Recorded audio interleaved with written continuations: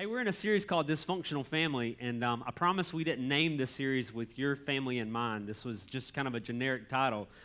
We started this back on Mother's Day, and we talked about the roles of moms, and then last week we talked about what it means to find a godly mate, but this week we're talking about when marriage isn't what you expected, and so I think this is going to be applicable for all of us, those of us who are married, but also those of you who are not married, maybe one day will be married. It's going to apply to you as well. And so here's the thing. All of us have expectations, don't we? We have expectations about all kinds of things. And one of the things that we have expectations about is marriage.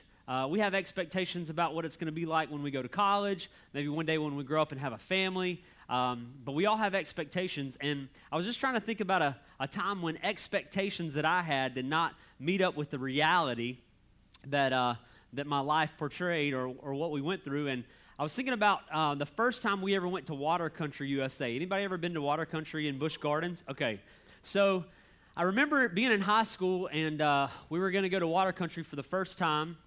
And I had seen the pictures. I'd heard about it. I mean, it's a great water park if you've never been there. And so immediately my mind was filled with things that, we would do. It'd be, water slides and wave pools and just all kinds of cool things that were going to take place. We didn't realize that the time we picked was going to be the hottest day of the year.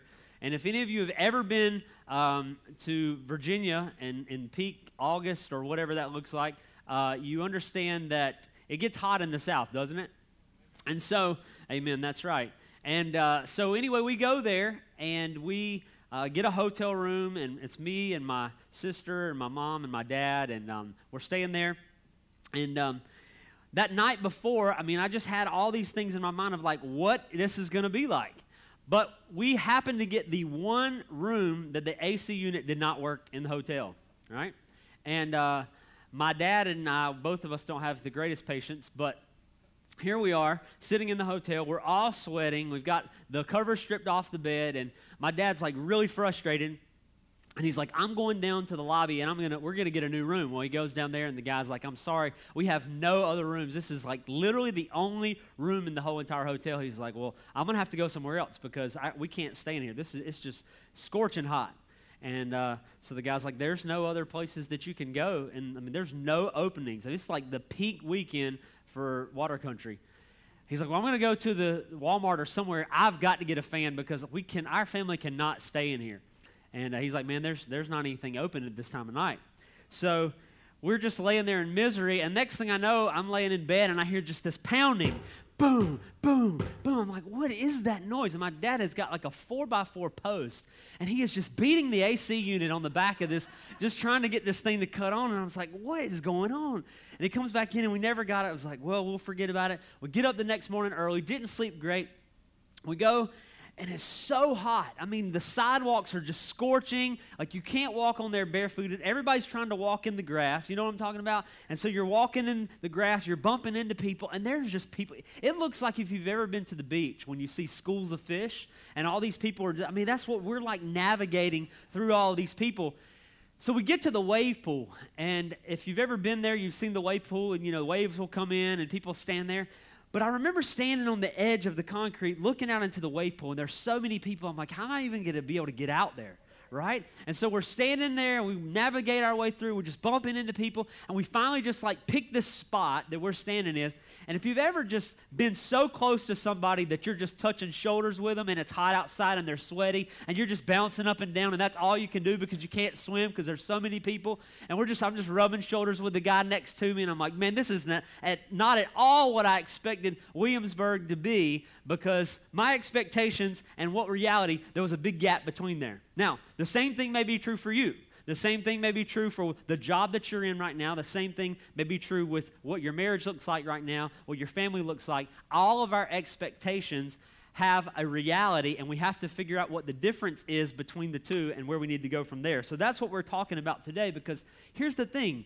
Culture paints a picture of what reality should be for us, right? We look at sitcoms, we look at reality TV shows, we look at movies, we see the Instagram feeds that people have, we have Facebook feeds, and we see, and it's like, why does my life not look like this person's life? And so this thing begins to take place. We compare our stuff with what other people have, right? We look at other people's Facebook feed and we go, I wish I had that, or they look so happy, or they go out of town all the time, and how come they get to build a house? And so we have all these expectations of what we feel like we should be entitled to and what we should have versus what other people have. And a lot of times what happens is bitterness takes place and jealousy takes place, and we go, you know what? I just deserve better. Like, I need to do something about this because I don't have what I want, or I don't have what I think I should have.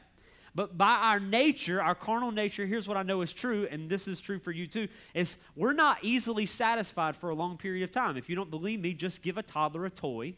Right? You take them to the store, what happens? You give them a toy, they're like, I want this, Mommy, and you take it home, and they go home and they play with it, and then like a week later, the thing's broken to pieces and they forgot all about it. It's like, I want a new toy. Same thing for us. How long do we keep a car? I mean, most people, they get tired of it and they just trade it in and get another one because by our human and carnal nature, we are not easily satisfied. I've seen this happen over and over again, and maybe this is just my Facebook friends. I don't know if it's yours, but there's just this thing going around where people get mad about an experience that they have, like they go to a restaurant. You ever seen this? And they post about it, and the desire is for people to like their post and comment on it. Like, you could have 20 good experiences at a restaurant, and you have one bad one, and all of a sudden the one bad one trumps the other one. And so people will name the restaurant. I don't know if they're trying to get free food or what, but they'll tag it, and they'll say, just ate here, and it was terrible, and the worst service I've ever been to, and blah, blah, blah. And they'll go, and there are people liking, and you're checking to see if, people all agree with me also because, I know that I'm right, and then they'll comment like, "Don't ever go back there. You go, girl. Don't you go back there anymore." And you're like, I'm not. And then there's this Facebook thing because we feel this entitlement, like we should have a good experience. This should be great. We should be happy. And so when that doesn't line up, we have to understand why this is true. So I think the same thing is true for marriage. People go into marriages with positive thoughts, don't they? I mean, nobody goes, you know what? I'm getting old. I should just settle. It's just me, the cat, and the goldfish at the house. This guy, he doesn't look so bad. And yeah, he's got his flaws, but you know what? I'm getting old. I'm just going to settle. Like, nobody goes into the marriage just thinking that it's going to be bad. Most people get engaged thinking this is going to be great. Right? It's going to be pure euphoric bliss. I mean, everything I've ever wanted. Now, my wife and I, we do a lot of wedding photography, and I've heard groomsmen say on the wedding day, no more fun for you, old ball and chain, After you walk down the aisle, there goes all your freedom. And so they joke about like that. But nobody goes into marriage thinking that their life is over. Most people think, this is the mate that God has given me, and we're going to be joined together. It's going to be glorious. We'll start a family. And, we're going to still finish each other's sentences. I mean, it's going to be like we're going to die in the same bed when we're old, like on the movie The Notebook. I mean, we're just going to, you know what I'm saying? Like, that's people's picture of marriage a lot of times. But something happens. People get married. Life happens. You bring two sinful people together. It creates a rub. There's a little bit of tension. There's disagreements. Kids get in, jobs, stresses of life. All these things take place. You begin to fight more, and one day you wake up and you're going, is this really my life? Like, you look out and people go, is this the rest of my life? Is this what I'm going to have to settle with or deal with? And then people begin to think, this can't be what God intended for me. Now, if you look at, we're going to turn to Genesis 29. I'm just going to summarize the verse leading up to verse 25 for you, but I want to paint the picture just so you get a full perspective of what this means. In Genesis chapter 29, here we see a story about Jacob. And Jacob meets this guy named Laban, and Laban has two daughters. One of those named Leah, and the other's Rachel. And here's what the Bible describes about the two daughters. Now, Leah is the older daughter, and Rachel, we don't have to put that up yet. Sorry, guys. Laban is the father. We have Leah being the older daughter, Rachel being the younger. And it was customary during that time that the older daughter was married off first, for those of you that know anything about that. And so he sees Rachel for the first time, and the Bible describes her as being like so beautiful. Like, it just talks about her beauty and how he longed to marry her, but he realized that he couldn't marry her. And if you go back and understand the customs of the people back then, there was what's called a dowry offering. And so basically he wants to work for 7 years, and in return for his 7 years of work, he asked for Rachel's hand in marriage. And Laban agrees. Okay, 7 years from now, you can have this beautiful daughter of mine named Rachel. And so the Bible says that the 7 years of time seem like a couple of days. Now, I feel the same way with my wife, okay? I'm just saying, like a month, it just feels like time passes so short because it's just so great. And maybe you feel the same way about your spouse. But he was in such love with her, he understood that, this was a very small sacrifice to pay 7 years for the beauty that he was going to spend in the rest of his life with Rachel. And so the Bible says that the 7 years came to a close, and then the wedding took place.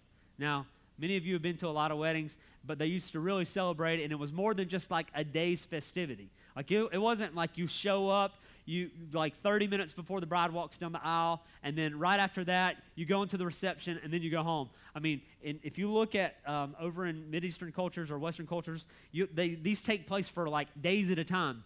And so the wedding comes, and there's this humongous feast. Now, remember, there's no electricity back then, and it gets dark, and there's not street lights and all these things, so everything they had was by fire, candlelight.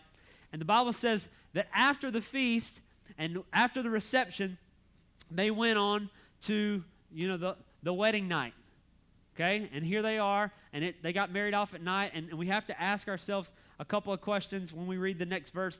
And so here it is. Jacob rolls over the next morning. Sunlight comes up. He looks over to the side, and laying beside him, it says on verse 25, it came about in the morning that, behold, it was Leah. In other words, he rolled over and he went, ah! Now, the Bible describes Leah, in contrast to Rachel's beauty, as the one with weak eyes. Now, I don't know if that means like something wasn't right about her eyes or what, but regardless of, there's beauty and then there's Leah. And he rolls over and it's Leah. And he's shocked. And you would be too. And so then you begin to process, like, how did this happen? So we begin to think, okay, there's a veil, and they kept the bride's face covered, and it was dark, and he probably had a lot to drink that night anyway. And, so there's a whole number of things that could play into it. But regardless of, he feels instant regret. This mistake has been made, and he's angry. And you can go read the rest of the story in Genesis chapter 29. But I wonder how many of you or how many people feel the same way. In other words, they roll over one day or time passes and they look at the person that's laying beside them and they think, have I made a mistake? Is this really the rest of my life?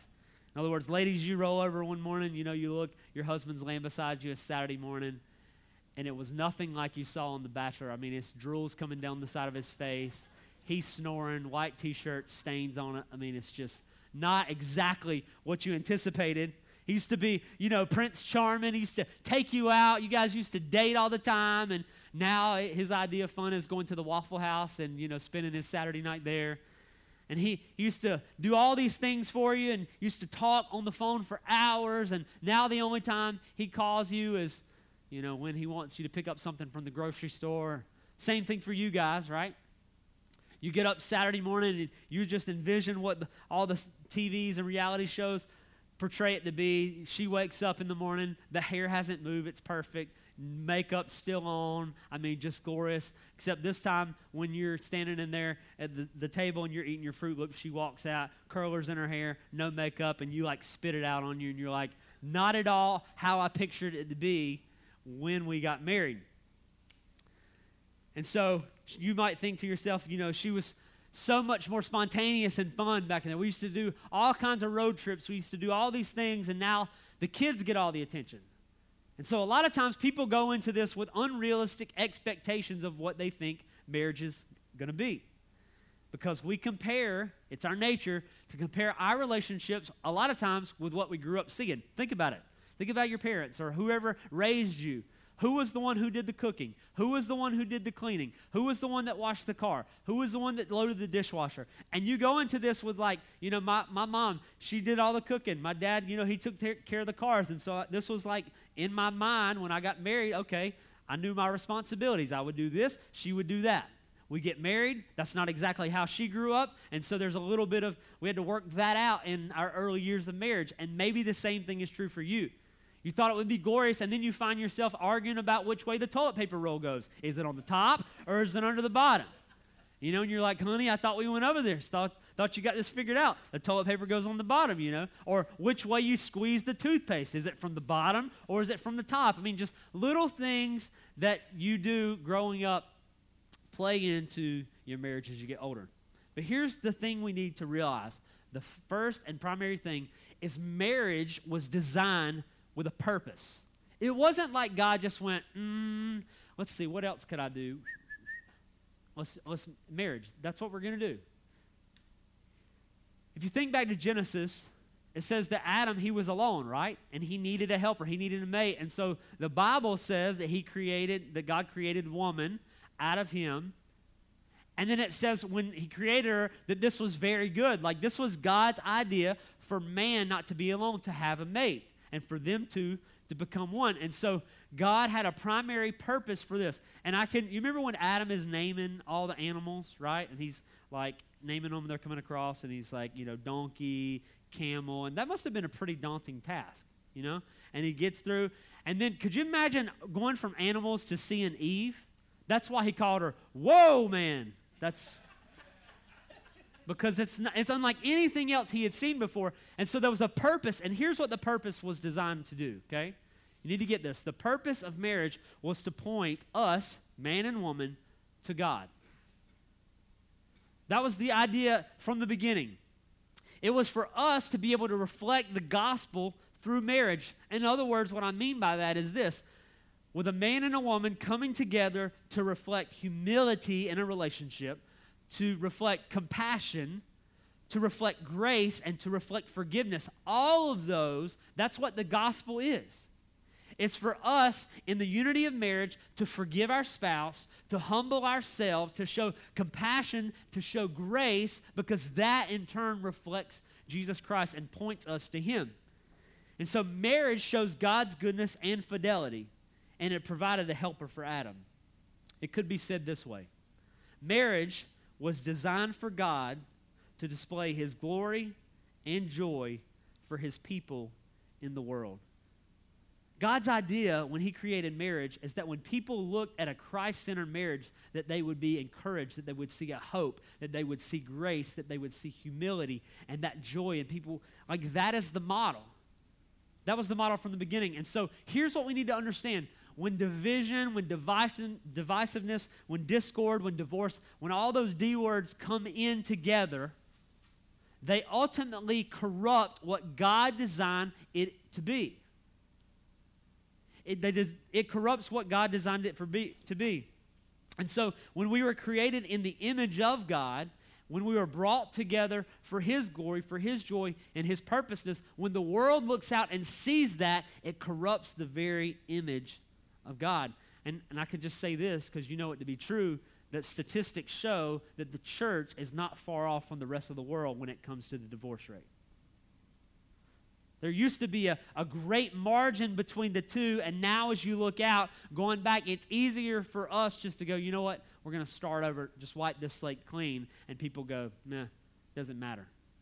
And so Christians, your family, your friends are not out of the boat when it comes to the statistics. And so if you're single, you need to understand this, that there's going to come a point where your expectations for marriage and whoever you find are going to come together and they're going to clash. And what do you do when they clash? Married people, the same thing. Your expectations and your spouse, when they come together and they clash, how do we work that out to display God's glory and bring joy to him? And that's what we're going to unpack today. And so Paul gives us a little bit of insight here. If you want to, in your Bibles, turn with me to Ephesians chapter 5. We're going to start at verse 22, and I'm just going to say this. This is probably the most read verse at every wedding I've ever been to. And we've photographed almost 100 weddings. And I would say that about 90% of the time, this verse, this passage of Scripture is read. Why? Why is this? Why do we need to understand this? And for many of you, you're going to go, oh, no, it's that verse, maybe. Or you might go, oh, I know that verse. Or I've read that so many times. It's because we got to go back to the model. When things don't go right, when things don't line up what we think they should be, when things clash, we go back to the model. And so Paul gives us the model in Ephesians chapter 5. And so we're going to start in verse 22, and it talks to the specific roles of women, and it talks to the specific roles of men as it relates to the marital relationship. And so verse 22 says this, wives, be subject, or another word that in your version may be submit, to your own husbands as to the Lord. Now, ladies, this is for you. Guys, this verse is not for you. It's also not a verse for you to go say to your wife, hey, you're supposed to submit. That's not how this verse works. Okay? So if you've ever used that verse before, it probably didn't work out real good for you. So ladies, this is for you, and I want you to underline the words, to the Lord, because what this is saying is, wives be subject, or wives submit to your husbands as though to the Lord. In other words, everything that you do for your husband, you do it as though you were doing it to Christ. Okay? That's in the essence of what this verse is saying. Now, there's a lot of negative connotation with this verse these days, okay, with the whole women's liberation movement and, equality and all those things. First of all, let me just say this. Paul is not saying, number one, that in the levelness of God, man is better than woman, okay? They are the exact same. They have different functioning roles in the marriage, but here's what he's saying. Ladies, you need to submit, you need to treat, you need to come under, subject yourself to your husband, and if you really want to break it down and do a word study, then basically what it means is the leadership of him. Okay, it's not saying you do everything he tells you. It's not saying when he gets the final say and role. He's saying, serve unto the Lord, come under as though you would Jesus. And men should not require submission. Submission is for someone to willingly do. And when you see the Greek word there, it's hupotasso, which is actually a military term when you go back to the origins of it. It means to subject yourself to. So again, no one forces submission. You can't force someone to submit. It is a willing choice that somebody has to make. And you can't command that of someone. It's something that takes place internally inside you, ladies. And so it's a willing choice that a godly woman makes unto Christ. And how does that work? First of all, ladies, it starts with respect. Okay? That is the number one thing that men desire. I know you think it may be something else. I promise you, it ultimately goes back to respect, because when the husband feels disrespected, then this thing takes place inside of him that it automatically, it's like this war begins to take place between the two. And so the Bible even warns if you go back to Proverbs, and you can look it up, chapter 21, verse 19, the Bible, there's numerous verses throughout Scripture that talks about young men and who they're supposed to marry. One of the ones that it says in verse 19 of chapter 21, it says, it's better to live in the desert than with a quarrelsome wife. In other words, it's better for you to go out to Arizona where it's like 110 degrees and just camp out and live than it is to live with somebody who's just going to argue with you all the time. So if you're a young man here, you kind of need to settle that inside of you, and is this a person that I foresee this happening in our relationship? And this is ultimately, ladies, for you. If you're not married, then here's what you need to understand. If you are married, then it's just a reminder. Ladies, if you're not married, you need to ask yourself the most important question. Am I willing to yield to this man as Christ's representative in my life? Can I see myself submitting and coming under this guy's leadership for our household, not to tell me what to do or boss me around? Can I let him lead me and our family for the rest of my life? And that's the question you need to understand in verse 22. Verse 23 says, for the husband is head of the wife, as Christ also is the head of the church, he himself being the Savior of the body. And so the focus here, men, is on leadership, on leading the family. You being the model, and the family coming along beside you and following you. And so Paul, again, is not degrading women. He's not degrading their roles. He's just saying they have different expectations when it comes. And the man is supposed to spiritually lead the household for the family. And ladies, for you, no man can lead a woman who refuses to follow. Now, I know, and this is a whole nother sermon, but maybe you're here and you want your husband to lead and he's not there. Maybe he's not even a Christian. That's a whole different topic. But for a Christly marriage, for a husband who professes his faith in Jesus, a wife who professes her faith in Jesus, they come together in the marital union, that part should take place, and the man should spiritually lead the household. So husbands, our call here is to lead our wives. Verse 24 says, "But as the church is subject to Christ, so also the wives ought to be to their husbands in everything." Husbands, love. Underline this word right there, love. Husbands, love your wives just as Christ also loved the church. And here's why I want you to underline it.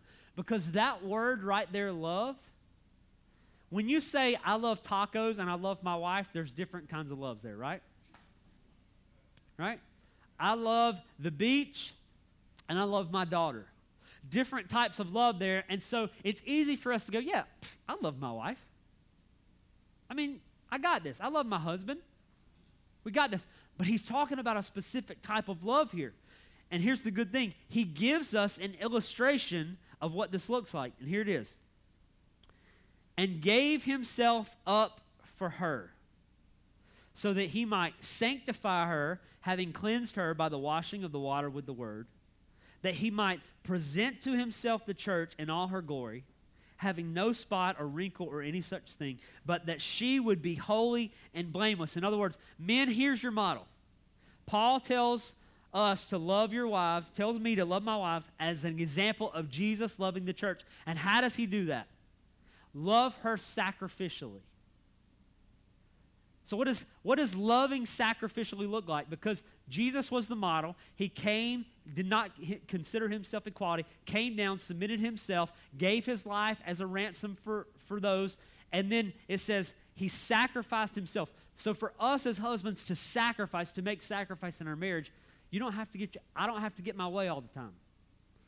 Right? And this is maybe a corny or practical example, allowing her to choose the restaurant. Allowing her to be right. Even though, I feel like that she's wrong, allowing her. So making sacrifices inside the marital relationship. He's saying, if you want to do that, if you want to love her as way Christ loved the church, then you have to make sacrifices. So how? Jesus goes to the cross as the initiator of reconciliation. He goes to the cross as the initiator. So for us as men, and you can read up a little bit more 1 Peter chapter 3 and the roles there that he talks about, Peter talks about. Here we see us. We need to be the initiators in the relationship. When it comes to reconciliation and discord and strife and all these things that take place, husbands, our role in leading the family is to go and start the conversation. And man, I'm going to tell you, that's something that preached to me. Because I'm not always the greatest when it comes to that. And so that's how you love your wife. You sacrifice as though unto Jesus, just like the woman. Here's the other thing. This type of love is an act of will. It's something that has to be done with intentionality. You have to do this out of your will. It's not just something that happens. Some people say, well, I'm just not feeling it anymore. How many people have you heard say that? How many people do you know at your workplace or in your family, I'm not feeling it anymore? It used to be great, but it's not the same anymore. This type of love that he talks about here is not an act of feeling, it's an act of will. You do the things that love does, and you will feel the things that love feels. Let me say that again. When you do the things that love does, you will feel the things that love feels, and that's what he's telling us. So if we stop right here, we will see that the goal for men and for women is to please take care of each other. Husbands, love, honor your husband. Men, sacrifice and lead your wife. Verse 28, so husbands ought to also love their own wives as their own bodies. Now, I'm just going to be honest, transparent moment here. I like to eat, okay? And many of you probably do too. When we go to eat at family gatherings, I'm normally the first one in line after my grandparents and the kids. It's just the way, I'm nice, I'm courteous. It's like, you guys go through the line, all right, I'm next, And there's this running joke in our family, Jared, he beat us to the front of the line. Family reunions, anywhere we go, it's natural for me to take care of me. When I'm starving, I don't look at myself and go, all right, you be quiet, stomach, I'm not feeding you today. No, that's like, all right, I got to quench this stomach, so I got to eat. So I want to take care of me. If it comes down, to a burning building and whether or not to get out, I'm not going to have to, and I'm by myself, I'm not going to go, we'll see. I'm going to make sure that I'm taken care of. And so this is what he's saying in here. Husbands ought to also love their own wives as their own bodies. And so we would want to take a bullet for her, right? Let her make a choice as though we were taking care of ourselves. He who loves his own wife loves himself. Now think about this for a second. When two become one, when man and woman come together, they're joined in marital union and they become one. When you do something that hurts your spouse, what happens? It hurts you too. If you say something dishonoring to her, she gets mad. The chances are she may say something dishonoring to you. So it's like it comes back to you. It doesn't just hurt her, it hurts you as well. And so what he's saying is, he who loves his wife, who sacrifices for his wife, he loves himself. And so when you show honor to her, when you sacrifice for her, when you affirm her, when you do all those things, it's like it comes back and it edifies and builds you up as well. Otherwise, Paul is saying, if you want to be miserable, don't love your wife. If you want to make your marriage unlike the expectations you had, then don't sacrifice for her, men. Don't let her win every now and again. You don't love in order to get a response. That's not what love is. Verse 29 says, "For no one ever hated his own flesh, but nourishes it and cherishes it, just as Christ also does the church, because we are members of his body." So when you take care of her, guys, you take care of yourself. When you take care of her, you take care of yourself. A lot of ladies, those of you who follow Lisa Turkhurst and Proverbs 31 Ministries, there's this saying that, I want to be a Proverbs 31 woman. And guys, maybe you've heard that before. You've read Proverbs 31 and you know what that looks like for a woman. And you're like, man, I want a Proverbs 31 woman when I get married. Single guys, you might be saying, I want a girl that looks just like everything in Scripture it says in Proverbs 31. But here's the thing. You can't have a Proverbs 31 woman without first being an Ephesians 5 man. And that's for me as well. You can't expect her to be this, men, if you're not going to be an Ephesians 5 man. So, what about when marriage is bad? People want somebody to blame, right? Our tendency, our carnal nature is for us to deflect and look and go, it's not my fault, it's their fault. Here's what you have to understand, and this is for all of you who are single. When you get married, your spouse is not your enemy, okay? We have to understand first and foremost that they're not the enemy. They're part of you. Hurt them, hurt yourself. We're all sinful people when we come together. Every divorce, every separation, probably every argument, I would be willing to say, goes back to one thing: selfishness. It all goes back to selfishness. If you could trace everything back, you would see that it goes to selfishness. And selfishness is the enemy of oneness in marriage. And so sin is at the root of all strife, all marital conflict, and it's a rebellion against God. And so when it comes to money, when it comes to stuff, every adultery that's ever taken place, every lust, everything, it comes back to selfishness. Me getting exactly what I want. Me getting my needs met. And so we go outside of the boundaries of marriage, or we look other places, or we look for stuff. It goes back to internal self. And so in Philippians, if you have your Bibles, Philippians 2, we're going to look at verse 3 and 4 for just a moment. Paul gives us the antidote, the remedy for when this creeps in. So again, just while you're turning there, every argument, every expectation, it pretty much can be summed back to the selfishness of one party. And so here is what he says. Verse 3, do nothing from selfishness. And when you look at that word right there, it's rendered in the Greek, the rivalry between each other, partisanship. And it speaks to the pride that prompts people to push their own agenda.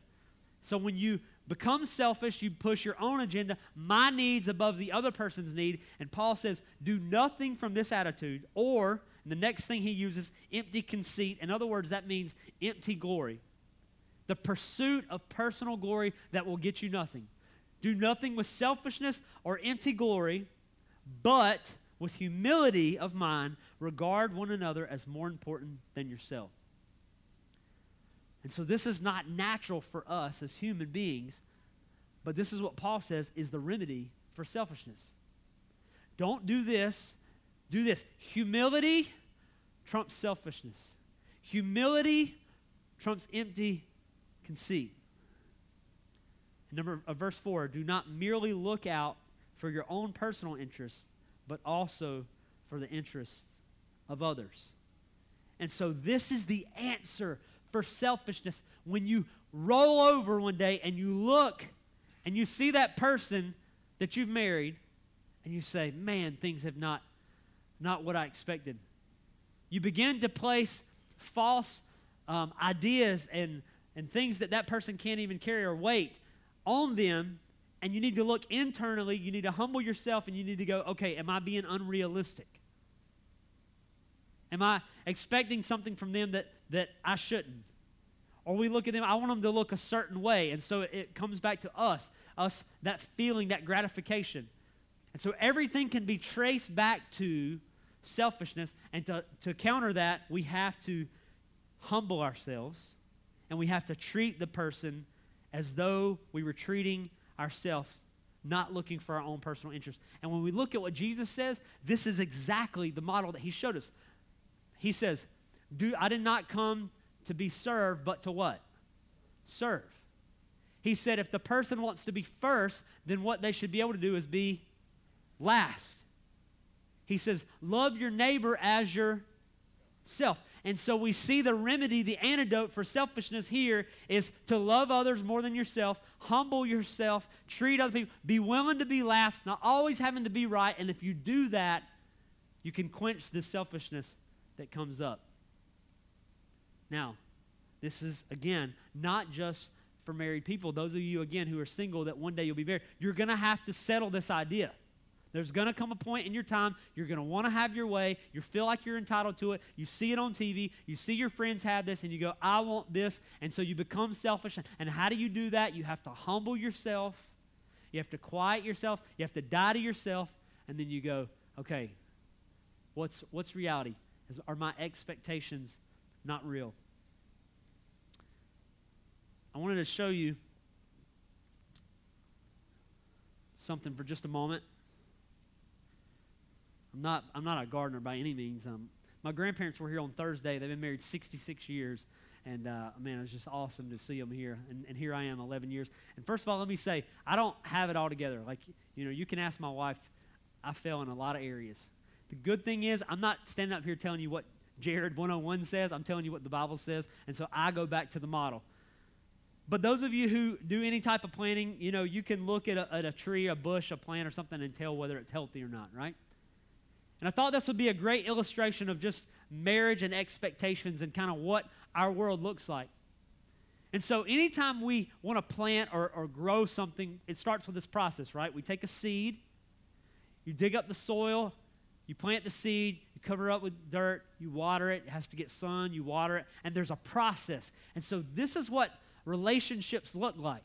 It all starts in a process. You spend time with each other. You go out, affirmation. You spend lots and lots of money, go out on dates. You do things you don't want to do. Ladies, you might watch football with them.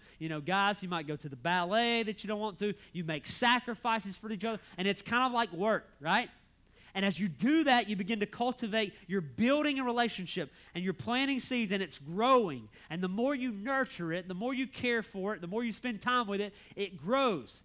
Neglect it, what happens? It begins to die, and then you go, okay, I need to nurture it a little bit more, I need to do some of these things, need to affirmation, and all these different things play into it, because ultimately, this is the model, right? When you go to the store and you pick out the seed packet, what does it show you? It shows you a picture of what it should look like if you do all these things right. Same thing is true for the Bible. When we look at marriage, the Bible gives us a model. Here we go. Okay, my marriage should look like this, so I have to do these things, or else I won't yield this result. Do it our own way, a lot of times it will look like this. Do it God's way, it begins to flourish. And so there's this process that takes place. And so people get married, and at some point, and if they're not even married, maybe even your relationship you're engaged, you're dating a guy, whatever it looks like, you feel like it's like this. I mean, there's a moment in every relationship, it's at the pinnacle. It's at the peak. Everybody's like, oh, it's just the greatest it's ever been. I mean, we see eye to eye, and we share, all these things take place, and you're like, it's just great and glorious. Every marriage that's probably ever failed, at some point, it was like this. But something happens. Selfishness creeps in. Pride creeps in, jealousy creeps in, things creep in, and all of a sudden, we don't go from here, we go to here, and we begin to neglect. And it's like not watering. It's not like not giving enough sunlight. We say, I know what it should be, but all of a sudden it begins to die. And the more and more we neglect the relationship, the more and more the leaves wither, the thing begins to die. And eventually, if given long enough, it will go from this to completely, not just this, completely dead. Here's the problem. This is the model. Jesus gives us the answer, the remedy, what we should do to get here. Society tells us, culture tells us, movies tell us, TV shows tell us, talk shows tell us, your friends, your family tell you, you know what, if you can't have this, you know what you should do? Get another one. It doesn't say water it. It doesn't say tend to it. It doesn't say give it enough sunshine. It says, if you can't have this, just cash it in. Get a new one. And so people will spend time going through all types of headache, all types of problems, and just want to start over instead of pouring back in to revitalize that relationship. Because you know what? To go from dead to there takes a lot of work. And some people think it's just easier for us to do it. So what do we do? What do you do? You're here. I mean, you feel like the fire's grown out. Things have not panned out how you thought they would be. The expectations of what you had, where you're living right now, there's a humongous gap. The first thing we have to see is this. One, all of us are sinners. We're equal at the cross. The first thing we need to do is confess to Christ. Father, let me own my peace. Let me own. I can't fix that. I can't fix my spouse. I can't fix the person, that's on the other side. I can only fix myself. Father, I die to self. Confess your sins. Ask that he would humble you and seek him. Because I think a lot of people just go into that they're going to find this perfect mate. And maybe there are people out there, I just hadn't met them yet. Maybe there's people out there who actually think that everything we do is just splendorous and glorious and there's nothing wrong. But what if God, I love this phrase, it's J.D. Greear, he says, what if God's main intention in marriage wasn't to make you happy by giving you a perfect mate, but to teach you to love like Jesus by giving you an imperfect mate so that you could learn to love and forgive the way he forgave you? Man. His goal wasn't to give you a perfect one, but an imperfect one. So, it always goes back to the gospel so that you can show humility, grace, compassion, and forgiveness to the person. Because what would happen if we were both perfect? Why would we need Jesus? You would seek him more. You would show that to your spouse. She would show it to you. And because of that, it would be the greatest marriage that it could possibly be. The other things is maybe you need to change your expectations and ask yourself, are my expectations godly? Am I placing unrealistic expectations on the other person? And ask God to open your eyes. Because I promise you, it's never one-sided. There's always even a small percentage that the other person owns. And pray that God would change your heart. So I want to close with this. 9 ways to ruin your marriage. Okay? Just want to go through these, and they're kind of light-hearted, sarcastic. But this is if you do these 9 things, then you're guaranteed to begin to ruin your marriage. Number one, be selfish. Always have to have your way, no matter what. You have to always be right. If there's only enough money in the family to do one thing and she wants to do another or he wants to do another, then make sure you get your way. Make demands instead of requests. I'm entitled to this. I'm owed this. And then save your courtesy for strangers, not for your spouse. Number two, pick at each other. Intentionally annoy your spouse on purpose. Be critical of the smallest details, everything from the toilet paper to who has to do certain things. And be vigilant about every offense. Always get the last word. Don't ever let your partner leave with dignity. As they walk out, make sure you're whipping them on the way out. Number three, let the kids be more important than your spouse. Show your kids more grace than you do your spouse. Invest in what they do. Invest in all the sports and activities that they do and not do what your spouse wants to do. And then fill up all your alone time with kids and never go out together. Number four, show disrespect, especially in public, and do it with lots of name calling. Complain to your friends about your spouse. Even worse, if your spouse is in front of you.